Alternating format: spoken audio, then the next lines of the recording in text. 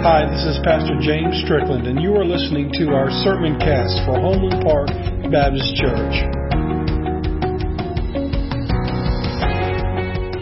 Well, we are in our last chapter of Ephesians this morning, and you'll see the title on the screen in front of you and in the bulletin. It's called Fight or Flight.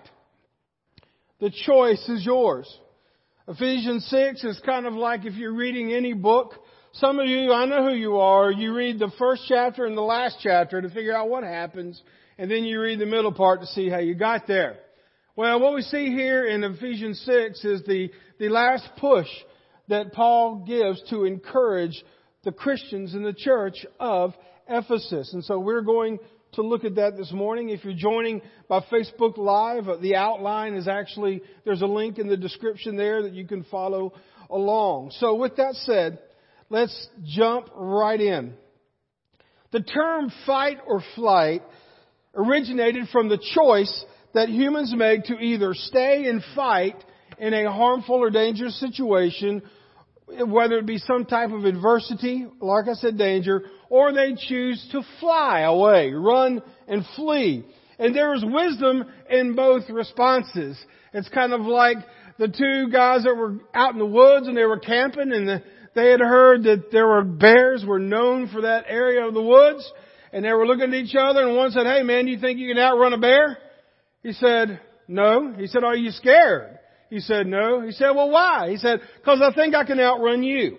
So the thing is that we may have fight or flight instincts when it comes to our survival for life. But the thing is, what we're looking at here is, as a Christian, as a believer in Jesus Christ, there are some things that we need to fight for. And that's what Paul is telling us this morning. As we cover the last chapter of Ephesians, Paul wrote this book of Ephesians to encourage the believers in the church to keep fighting the good fight. I'm going to go ahead and tell you, I get excited about this passage because there are many things that are trying to kick down believers today. As we look at what's happening in our world, as we look what's happening in our own nation, as we look what's happening in our own backyards and under our roofs, we see time and time again the devil is under attack, or we are under attack by the devil. But the thing is that we must join God's mission of redeeming this world through the message of His Son, Jesus Christ. Just as we worship Jesus Christ in Christmas and in Easter for those things that He did, we are part of the same plan as the church, is to bring God's redemption to this world.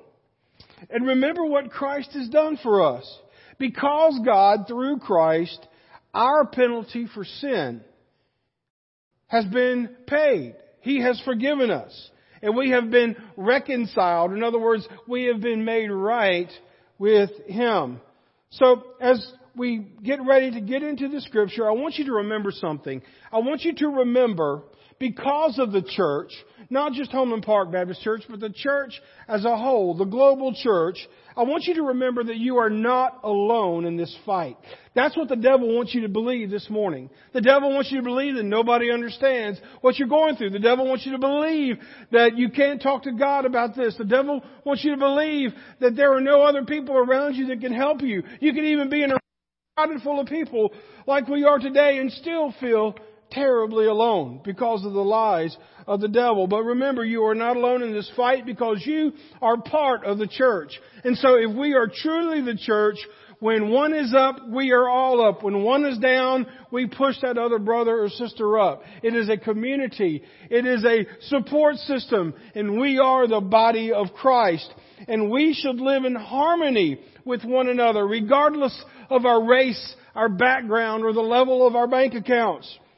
We are one family in Christ. There should be no barriers, no divisions, no basis for discrimination, because we all belong to Him. And so to believe in God alone and to live lives of integrity, that is what we are supposed to do. And you have the power of heaven behind you, my friend. You may be in that situation today. If not today, you've been in that situation where you think, God, I cannot take another step. Now, I can't do this. I hear what the preacher is saying. I know what the Scriptures say, but I just don't know how to put it together. My friend, if you are a believer in Jesus Christ, you have the power of the Holy Spirit within you from the moment you said, Jesus, come into my life and save me. The Holy Spirit was within you, is within you. You have the power to do everything that God asks. How crazy and how mean and spiteful would it have been for God to raise the bar of how we are to live, but not give us the means and the power to do so. And my friends, He has done that. So we must be authentic. And when I say authentic, and that the power gives you the Spirit, or the Holy Spirit gives you the power to do all that God has called you to be, I do not, and hear me now, I do not mean that you are going to be perfect. Some of you are really close. Donna, she's really close to being perfect. No, she said, no, I'm not. Don't worry. In my mind, she is, but I know she's got flaws. I've got flaws. You got flaws. We got flaws. We all got flaws. Amen? Okay. If we were perfect, we wouldn't need Jesus. But the truth of the matter is there was only one perfect man that lived in this world, and we killed him. His name was Jesus. It was your sin and my sin that sent Him to the cross. But the truth of the matter is that I would much rather see a believer that is struggling in their faith, that is struggling with a situation, but yet still in the midst of that, depending upon God. You don't need to know the right words to say. You don't need to know all the same, I guess you could call, phrases that most Christians say when somebody's going through something. Folks, we know the phrases. We know the scriptures. We know the songs. Sometimes the most authentic Christian is going to be the one that knows everything, doesn't have the strength to do it, but in God's strength is willing not to take 5 or 10 steps, but just the freaking next step to maybe even just get up in the morning and give God glory. For some of you, maybe your step is right here, right now, to be in the Lord's house. We must be authentic. My friends, if you make Christianity look like some kind of plastic perfect thing that is easy for everybody to do, you are doing a great misjustice. Just as much as someone who is acting like terribly and claiming to be a Christian. There's got to be a middle ground there. So let's jump into the scriptures. You must fight for your family. We are continuing. Last week we looked at marriage. This week Paul moves to, this is what Holy Spirit living looks like for the family. You must fight for your family. So we see in verses 1 through 4 talking about children and parents.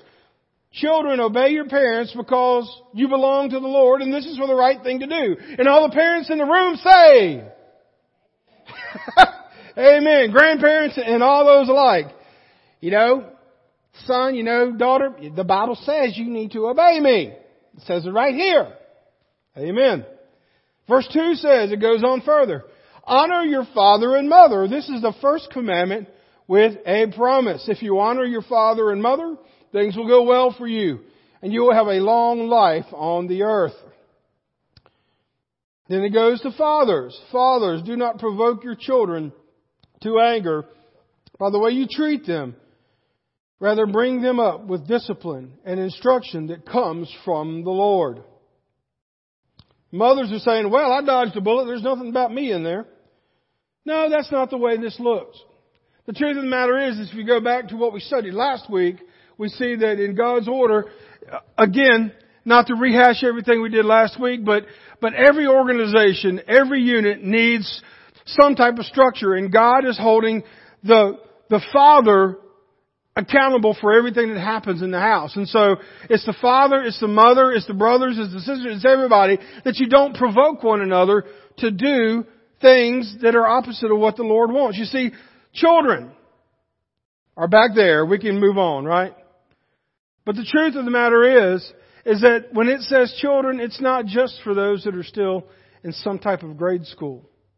It's for some of you like me, maybe a little bit younger, maybe even a little bit older. Even if your parents have passed, you still, according to the Bible, must honor your father and mother. Yes, Paul is writing this letter to specifically address the children that would be hearing this being read. And then our children are just as much part of the church as their older family members. Obeying and honoring our parents is something that we must do. Obeying is doing what is asked. But honoring and loving our parents and respecting our parents enough to want to do what we are asked, what they ask, that is honoring them. Parents and mentors, we all have a responsibility. Yes, we must deal with their strong wills, developing brains, temperaments, and tests. How many of you that have had children in your life have never had a child test your boundaries? You draw the line and what do? They step over it.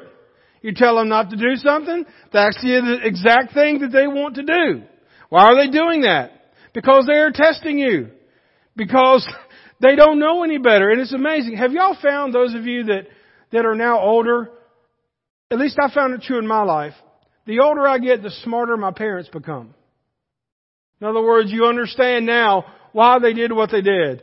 And all of those things, it comes into light. But we see that being overbearing as a parent and being relentless, as it's talking about here, may push away a child from the family and the Lord.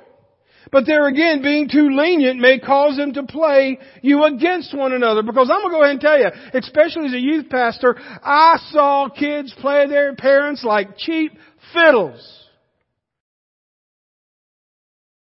It was crazy. And now, look, I'm going to go ahead and tell you, somebody say, well, Pastor, you don't know because you're not a parent. You don't have children. I may not have had children. Don and I may not have had children, but they have been a part of our lives for our entire lives, families, and in student ministry. We get to see sometimes the raw version of that. Right now, these kids are sweet and cute and lovable. But when 13 hits, 14 and 15, y'all going to remember this preacher. Say, preacher, what do you think?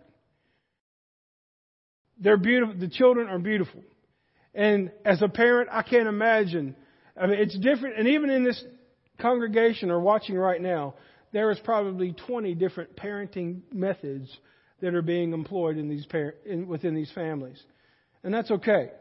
But just what Paul is saying is that whatever you do, don't make it too tough on the kid to where they're going to flee. And at the same time, don't make it easy enough where they're going to manipulate you. Those of you that are parents, is that a constant line you're trying to find?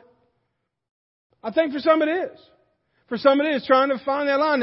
And even if you have multiple children, different children have a different line that you can take with them. And then so eventually we see that you need to find balance. We all need to find balance that works for our family. And how do you do that? Investing and in planting and sowing the seeds of Scripture into our children's lives so that they can be able to see it come to fruition as they get older. And as I said a moment ago, there are no age limits applied to this verse. We're always going to have a mother and we're always going to have a father. And also one more side note, there is no stipulation that your parents have to be believers. You know, as a Christian, I used to think, well, if my parents are not Christians, I don't need to obey them because they're not raising me in the ways of the Word. No, that is not what this is saying. We are to respect our parents because they are the parents that God has given us. But I will also say that if you are ever in a situation where a parent is telling you to do things that are immoral or illegal, there are ways to report that and to get that out. No one should stay under that because that parent, whoever they is, has a problem and they need to get help. This is not a license to endure illegal treatment. We see here also, the second thing is that you must fight for your integrity at work. Now I'm going to be meddling a little bit, so I apologize. It's not me, it's the Word. It says, slaves, obey your earthly masters with deep respect and fear. Serve them sincerely as you would serve Christ. Yes, they had slavery back in Jesus' day, back in Paul's day, but for the purpose of our application, we're talking about, worker employees being workers for the employers. Okay? It says, serve them sincerely as you would serve Christ, to please them all the time, not just when you are watching, or not just when they are watching. as slaves of Christ, do the will of God with all your heart. Here's verse 7. Work with enthusiasm as though you were working for the Lord rather than for people. Oh my goodness. You ever been in a job you don't like? You ever had a supervisor that you felt like was unfit to supervise? That you could do a whole lot better? You ever felt like, I'm not going to put my 100% into this because I know they're not. They're not worth my 100%. The bad part about that is if we want to be scriptural, God says, look, you are to minister and you are to be salt and light in a place, and that even if you don't like who you're working for, they are your superior, and you do it as if you are working to the Lord, because ultimately it's not about the paycheck and whatever level we are at the work. It's about honoring God with our family, honoring God with our conduct, and honoring God with even our performance and respect at work. And then if you're in a job to where you feel like that you are not being respected, then the prayer is, God, either deliver me or give me the strength to get through this. But the worst thing that can happen is to be a terrible employee or a terrible supervisor and then go to church on Sunday and tell everybody about it.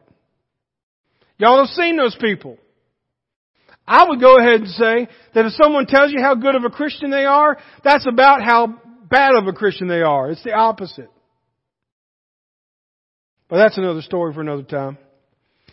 Verse 8, remember that the Lord will reward each one of you for the good that you do, whether you are slaves or free. Masters, treat your slaves in the same way. Don't threaten them. Remember, you both have the same master in heaven, and He has no favorites. Folks, Christians should serve their employers with respect. From the very beginning of time, God gave Adam and Eve a job, and that was to tend the garden. And after the fall, it became increasingly more difficult for Adam and Eve to do their job. Don't be the one that asks off for church events while coming in late to work and cutting corners every time you're there. Even if your job is not your favorite at times, remember, just as we live for the Lord, we work for the Lord. Pray that God gives you the strength to stay where you are and do the will He has given for you and do well, or to be able to deliver you. And if you are a supervisor here, if you are an employer, if you have people under you, those that are under you are not your subjects to rule over. They are God's creation, and they deserve to be loved, respected, and paid fairly for what they do. See, this goes both ways in this passage. So dear employer and supervisors, the value of the one who works for you is not found in their paycheck or their salary. It's found in their service to you. The third thing that we see, which is the crux of our message today, to wear your armor. In Ephesians 6, verses 10 through 17. And as I was preparing this, I thought, man, I could do several sermons on this series, but for the purpose of the church series that we're in, we're going to go right through this. But this is a huge passage in Scripture. Ephesians 6, verses 10 through 17. We start with verse 10 where it says, a final word. In other words, Paul's wrapping this up. When you're writing a letter or an email or a text message or a Facebook post, or you're trying to get some type of point across, when you get to the end, that's usually the main part, right? You start with the, hey, how you doing? Here's what's going on, but this is what I need you to do. Well, this is that part where Paul says, this is what I need you to do.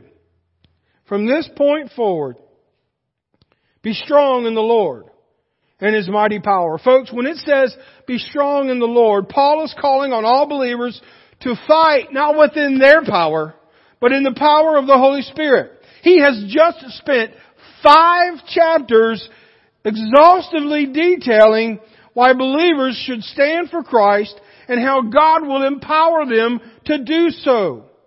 Well, what are some of those things? Number one, my friend, remember that if you're going to stand up for Christ, first and foremost, you are a child of God.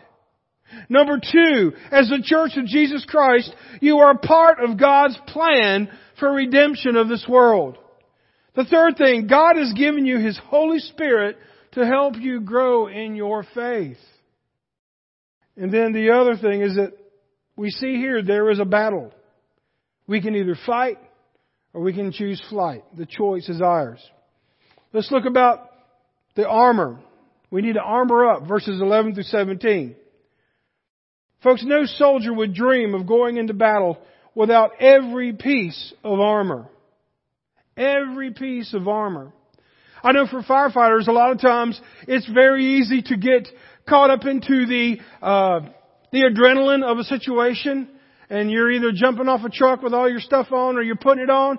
And if you're not careful, you might have a flap that's still open around your neck, or you might have a coat that is tucked up under an air pack, or you might have sections of your body that are exposed and not protected. And what happens if we go in there and we forget a helmet, we forget a coat, we forget gloves?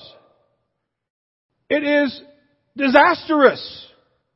But folks, my friends, let me tell you what. As believers in Jesus Christ and as family members of Christ, as being the church and in your families in particularly, the devil wants to see them destroyed.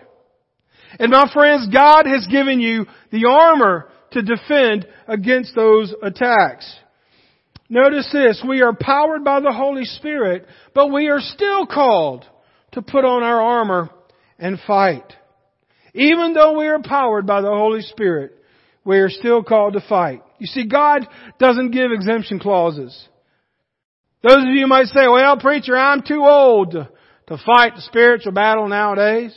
I'm too weak, or I've done my duty. I've done my tour of duty. My friend, there are no tours of duty as a believer in God. We are either in the army or we are in eternity. One of the two. There's no exemptions for being too old, too weak, too immature, too busy. I'll go ahead and tell you. You come up with the best reason you can think of. And it could be a good one. I mean, you can say, preacher, I'll see you after church. I'll give you a good reason why I don't feel like I can fight spiritual warfare and why I can't further the gospel. I'll tell you why. And I want you to think about it really hard. And I want you to come and tell me what it is. And then better yet, don't tell me what it is. Get on your knees and tell God what that excuse is and see what He thinks of that. How many excuses do you think Jesus could have given before going to the cross? When He was in the Garden of Gethsemane, sweating to the point of blood coming out of His pores. And He said, Daddy, don't make me do this.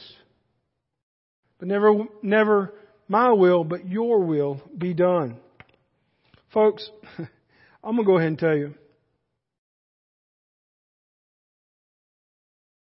We would be shocked if we were to walk out of this church today and see the Armored National Guard with all of their tanks and weapons and everything pointed straight at this church. We say, wow, well, man, we are under attack. But the truth of the matter is, the very spiritual forces of hell are at work right now. Around this church, in your homes, in your offices, and in your hearts. So armor up, church. The armor of God is both in the sense from God, and it is God's. In other words, it's His armor that He has made specifically for you, and He tells you to pick it up. So what is it? Let's see verse 11. Put on all of God's armor so that you will be able to stand firm against all the strategies of the devil. For we are not fighting against flesh and blood enemies, but against evil rulers and authorities of the unseen world, against mighty powers in the dark world, and against evil spirits in the heavenly places. My friends, just turn on the news. Just read your news feed and see what goes on in our world. The atrocities, the evilness, where you hear some of these stories and you think, how could one person even think about doing this? Well, the truth of the matter is that there are evil spirits at work. Now, I'm not talking about Halloween, boogie, boogie, woogie kind of spooky stuff. I'm talking about real threats. We all want to believe in angels. Oh, there's an angel watching over me and all these kind of great things, touched by an angel and all that kind of stuff. But what is a demon? A demon is a fallen angel. So if you believe in angels, demons are out there too. He talks about the belt of truth. The belt of truth. He says, stand your ground by putting on the belt of truth. Why does he say that? In verse 13, before that, he says, therefore put on every piece of God's armor so that you will be able to resist the enemy in the time of evil. Then after the battle, you will still be standing firm. Folks, the time to put on your armor is not when the bullets are flying. It is before you step out. And so this belt of truth, the way it would work when the Roman soldiers would fight and the other folks would fight, the men, when they were fighting, they wore like what they call tunics, which was like a long, almost like a robe. It would be like, not a dress, but it would be a long undergarment. And so what would happen, what they would do with the belt, they would have a utility belt around them. And so they would reach down and they would grab the bottom of that muumuu and they'd pull it up. That way when they ran, they wouldn't trip over it. My friends, if you commit to making the truth of God's Word the belt that holds everything together for you, you will not trip over yourself. Matter of fact, the Bible says that God's Word will light a lamp unto your feet and a light to your path. And He will guide you on every step. It says that in Psalm 119, verse 105. The body armor, the breastplate of righteousness. What is this talking about? This is talking about having character. The breastplate of righteousness, the chest piece, this protects our hearts and our vital organs. Folks, you've got to protect your heart against the attack of the evil one. Don't let him turn you in your affections toward God. Don't let him affect you in your feelings toward your family members, your spouse, your church, your peers, your job. Guard your heart, because that is where your character is found. Have integrity, folks. Treat people fairly and love them equally as God loves you. Then he talks about having shoes of peace. In verse 15, for shoes put on the peace that comes from God, from good news, so that you will be fully prepared. Ephesians 2:17 says that a believer can stand firm footing because they are at peace with God. What he's saying here is the reason you can stand firm is because if you have asked Jesus Christ into your life as Savior and Lord, you are His child. And it doesn't matter what your emotions say. It doesn't matter what the devil says. You can stand on the firm ground to know that you are God's child. Then it talks about the shield of faith. In addition to all of these, hold up the shield of faith to stop the fiery arrows of the devil. Now, these shields of faith, the Roman soldiers, they would carry these shields that would basically consist of 2 layers of wood glued together, covered with linen and animal hides, and then they would be bound with iron. They would be really tall, and then they would be curved. And so what would happen is that when they would have arrows flying at them, since there was so much wood and leather and linen, the arrows would stick right into that wood and they would be good. They would take that shield and that would protect them. But even better yet, when they were in formation and they were side by side, you may have seen it in some movies, they would take this shield and they would hold it up. The person beside them would hold it up, and all of a sudden they have a movable wall as they walk hand in hand. That wall protects them. And my friend, as a Christian and as a member of God's church, we must walk hand in hand with our shields of faith, protecting ourselves, protecting one another, and taking the cause of God further, taking the gospel of Jesus Christ further. Because my friend, your faith in God will be what shields you against the attack of the devil and his forces. Then he says in verse 17, the helmet of salvation. Put on the salvation as your helmet and take the sword of the Spirit, which is the Word of God. Why do you think he says the helmet of salvation? I'll tell you why. Because that's the first place the devil tries to get into, is your head. That's where he tries to make you think bad thoughts. He tries to make you doubt your salvation. He tries to make you doubt God and look at God in ways that are not biblical.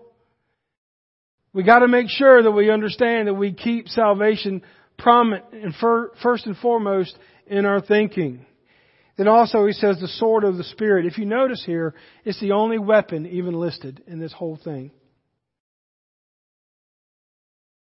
Spiritual battles are not fought with worldly warfare. Your spiritual battles are fought through the work of the Holy Spirit in your life. If you're waiting for government to pass legislation to help you in your faith in God, you will be waiting for eternity and miss it. If you're waiting for someone else to validate you, you are going to miss it. The spiritual battles that you fight cannot be fought with worldly warfare.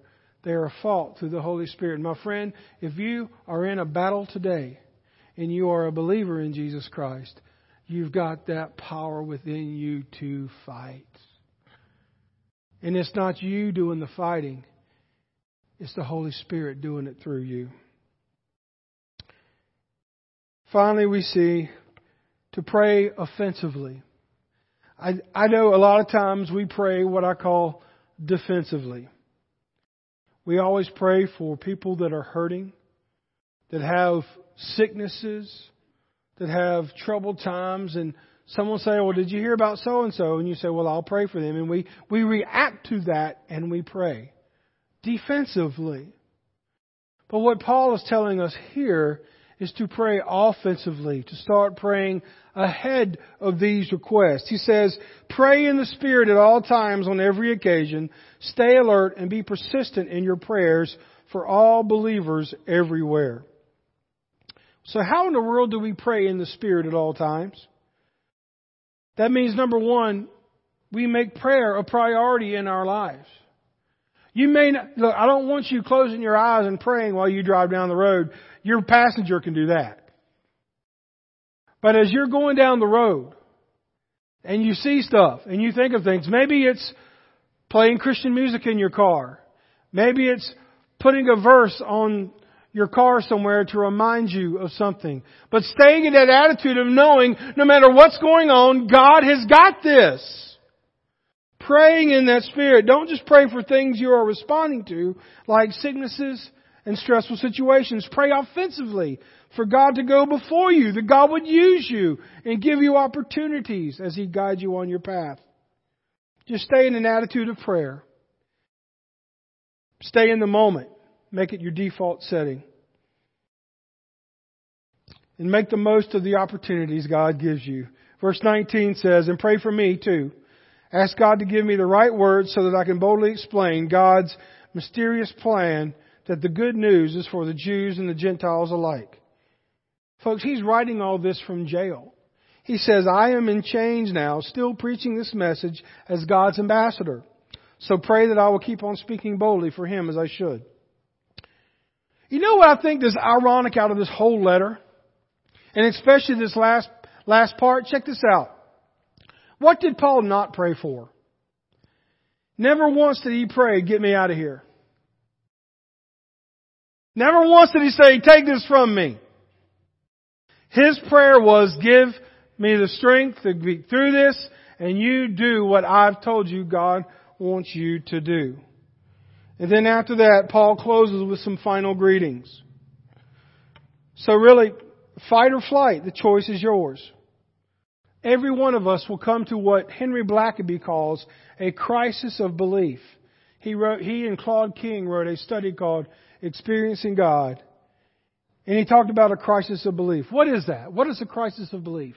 That is, all of us at some point in our life are going to come to that decision, that moment to where we have said we are a Christian, we have gone to church, we have believed, but we are going to have to jump in faith on that belief.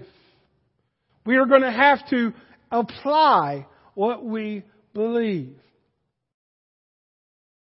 It's time for believers to fight for the gospel. It's time for believers to fight to keep the gospel at the center of your family, at the center of the mission for our church, and that as the help that this world needs for the situation that it's in. Because folks, our families, our communities are under attack. Not from causes, not from politicians, not from all these other things. They are symptoms of a greater problem. Our world is sick with sin, and we must get on the offensive as a Christian. And I don't mean by waging war against people. I mean by getting on our knees and seeking to do what God has called us to do. Believers, you are God's church. He calls every believer to join Him. This is His plan of redemption through Jesus Christ and through the church. We're not called to get all the benefits from God, yet not serve Him. This world is under attack from the evil one, and it's time for His children to rise on His behalf. It's not time for us to go AWOL. Let's pray. God, thank you so much for your word. And it is challenging, Lord. It is so challenging. But as Paul said here, the challenge is great, but your Spirit, your Holy Spirit, is the power that gets us to it. So, Lord, if there are believers here today or watching by way of Facebook that would say, Preacher, I need that power. I don't know that power. Things have been getting bigger than I am. And I need to pick up that armor. I need strength. Would you just pray for me? Maybe there's someone here that doesn't know Jesus Christ and they don't know that power. And they are defenseless against this evil that's against them. May today be the day that they come to know you. But God, I know that there are Christians, there are brothers and sisters in Christ that are here and they are struggling. May you remind them right now that you love them and that your power is within them and that you want them to trust you and to put your word to the test. You want to show them something beautiful, that they would just obey. God, I love you, and I thank you for this time together as we enter into the Lord's Supper part of our service. For it's in your name we pray. Amen.